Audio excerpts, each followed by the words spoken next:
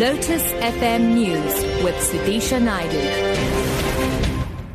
It's 6 o'clock. Good morning. President Jacob Zuma is expected to deliver the keynote address at the start of the ANC's KwaZulu-Natal conference today.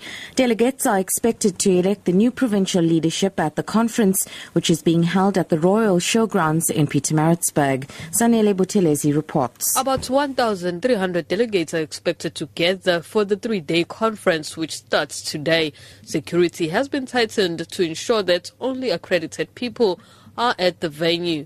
ANC National Chairperson Baleka Mbete is to open the conference this morning, while President Jacob Zuma is expected to deliver an address in the afternoon. But the most anticipated part by many is the nomination and election process of the top five leadership. Provincial Secretary Sihle Zikalala is expected to challenge the incumbent provincial chairperson Senzo Mchunu. The ANC has also warned delegates against derogatory songs and ill discipline. Zanele Buthelezi, SABC News, Pietermaritzburg. U.S. President Barack Obama has formally notified Congress that he plans to cut South Africa's access to trade benefits for its farm sector in 60 days. This follows a long-standing fight over barriers to U.S. farm exports. South Africa missed an October the 15th deadline to agree to new rules for imports of U.S. poultry and meat products.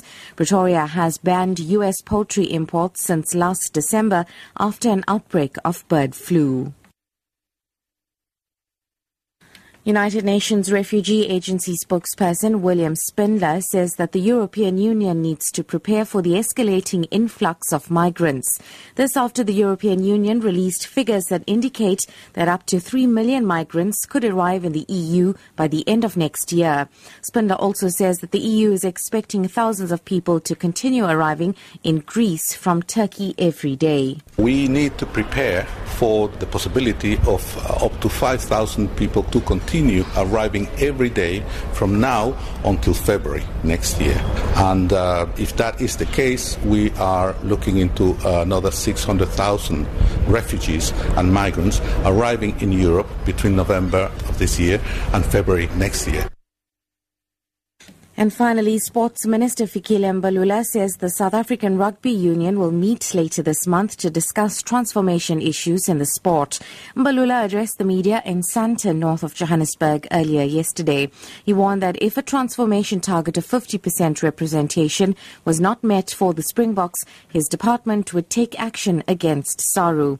Mbalula says that people recently raised concerns about a lack of transformation in the Springboks. People have raised concerns, especially about the Springboks. We have had to navigate through that and get to the point where in which we're number 3, our team did very well in the World Cup. And we can even do better and win the World Cup going forward. We need to be sober and then implement our agreements and at the same time ensure that all of us are held accountable. On the 15th, SARU will meet, make an evaluation with regard to rugby and take decisions that will have a long-term impact on sport of rugby in South Africa. We are on track in implementing our plans and hold those who are supposed to be held accountable.